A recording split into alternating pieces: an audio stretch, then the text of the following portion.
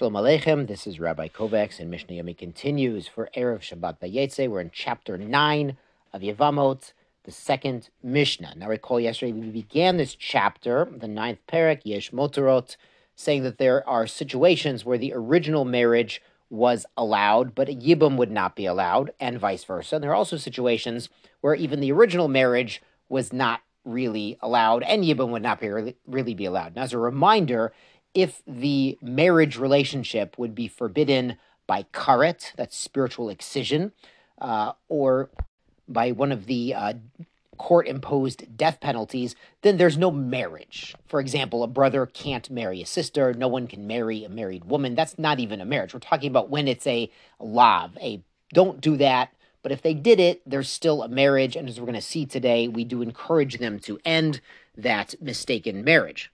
So here's Mishnah Beit. Ve'elu mutar liyevmehen. These are the women, the widows who are mutar. They're allowed to marry their surviving brothers of their deceased husband. Ve'asurut lebalehen. But they were not allowed to marry their first husband. For example, Kohen Gadol, the high priest, shekidesh et almana. He does kedushin, the first stage of marriage, with an almana, a widow. Now, a regular Kohen could marry a widow. The Kohen Gadol may not. V'yeshlo ach Kohen hedyot. And he has a surviving brother who is a normal Kohen. So in this situation, yibum would be allowed, even though the original marriage was not allowed. Now here, it's only the first stage of marriage, because if the Kohen Gadol went through with his marriage and was living intimately with the almana, he would render her a halalah, which is a woman who is involved in a forbidden marriage, a full marriage after the chuppah with a Kohen. And a halalah is forbidden from marrying a different Kohen in the future. So here it was just kiddushin, the first stage of marriage. The Mishnah goes on with the next example, kosher shenasa halala, a kosher Kohen. He's fit to do the Kohanic ritual in the temple, but he marries a halala. Again, that's a woman who, through some sort of prior relationship with a Kohen, was rendered not permitted to marry a Kohen anymore. Yeshlo ach halal, but he has a brother from another mother, who is also a Kohen, but is not a fit to serve Kohen, a halal. So the halal could marry the halala. Another example is a Yisrael, a regular Jewish guy, shenosa mamzeret, and he's married a mamzeret, an illegitimate woman, a product of an illegitimate marriage, v'yeshlo ach mamzer, and he has a brother from another mother, and that relationship between his father and that other mother was an illegitimate relationship that renders his brother a mamzer. Or the converse case, mamzer shenosa bat Yisrael. So the original marriage was forbidden, v'yeshlo ach Yisrael, but his surviving brother would be mutar to marry her, the widow, in yibum. Mutarot liyivmehem v'asurot lebalehem. Here, the yibum relationship with the surviving brother is allowed. That's a legal marriage, but the original marriage was illegal. Now the Mishnah turns to the cases that are asurot la'elu, forbidden both in the original marriage and the yibum marriage. Kohen Gadol shenasat almana, he fully married a widow, v'yeshlo ach Kohen Gadol. And the surviving brother is also a Kohen Gadol, O Kohen hedyot, or a regular Kohen, because of course the Kohen Gadol, as we explained, who fully marries an almana and they're living together, renders her a halala who cannot marry any Kohen. Or kosher, a Kohen kosher, a qualified Kohen, shenasa halala, he marries a woman who cannot marry a Kohen, v'yesh lo ach kosher, and his surviving brother also is a qualified Kohen, cannot marry a halala. Or Yisrael shenasa mamzeret, again, a regular Jewish guy marries the product of an illegitimate relationship, v'yesh lo ach Yisrael, and his brother is not a mamzer, but is a regular Jew, cannot marry the mamzeret, or vice versa, mamzer shenasa bat Yisrael, v'yesh lo ach mamzer. So both the original marriage and the yibum marriage would be forbidden, asurot la'elu v'la'elu. Ushar kol hanashim, the Mishnah includes the rest of women, the regular widow cases and yibum situations, mutar t'valehen livmehen.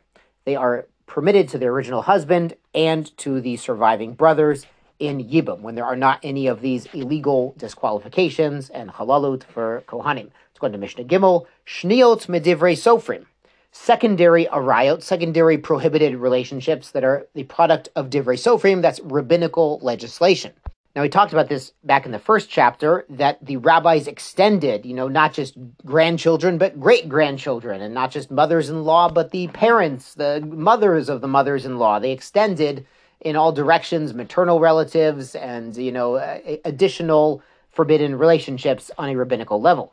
So the Mishnah explains a shnia lebal velo shnia yavam. If she was a rabbinically forbidden woman to the original husband, but not to the yavam, the surviving brother, asur lebal u'muter yavam. So too, like in the previous Mishnah, she would be forbidden in the original relationship, but she would be permitted to do yibum. Or vice versa, a shnia liyavam, she's related through a rabbinical prohibition to the yavam, velo shnia lebal, but not to her original husband. Asur liyavam, she cannot do yibum, umuteret lebal, but the original relationship was allowed. Shnia lezeh v'lezeh, if it's a rabbinical prohibition to both the original husband and the yavam, asur lezeh lezeh, it's forbidden in both relationships. Now the Mishnah turns to an interesting subject, that there's a rabbinic penalty if somebody entered into marriage of one of these shniot, one of these rabbinically forbidden marriages. Ein la ktuva. She's not entitled to the payment of money, which a woman normally receives through the ketuva, the marriage contract, if the marriage ends in the death of the husband or through divorce. Below peirot, and not the fruits. This is when the husband ate the fruits of her field or sheared her sheep. She's not entitled to be paid back for this. Below mezonot, the husband does not have to feed her. Below veloyot, and not worn out dowry. If she brings dowry into the marriage that the husband's allowed to use, she doesn't necessarily get it back. The havlod kosher, even though there are these stringencies, if they have any children from a rabbinically forbidden marriage, this is a kosher child. He's fit to be a kohen on the mizbeach. There's no mamzerot, no issues like this. But we do force the husband to divorce this woman who's rabbinically forbidden to him. So we see the rabbis would exert pressure on the man through, social pressure, religious pressure, and there's also financial consequences to going through with a rabbinically forbidden marriage.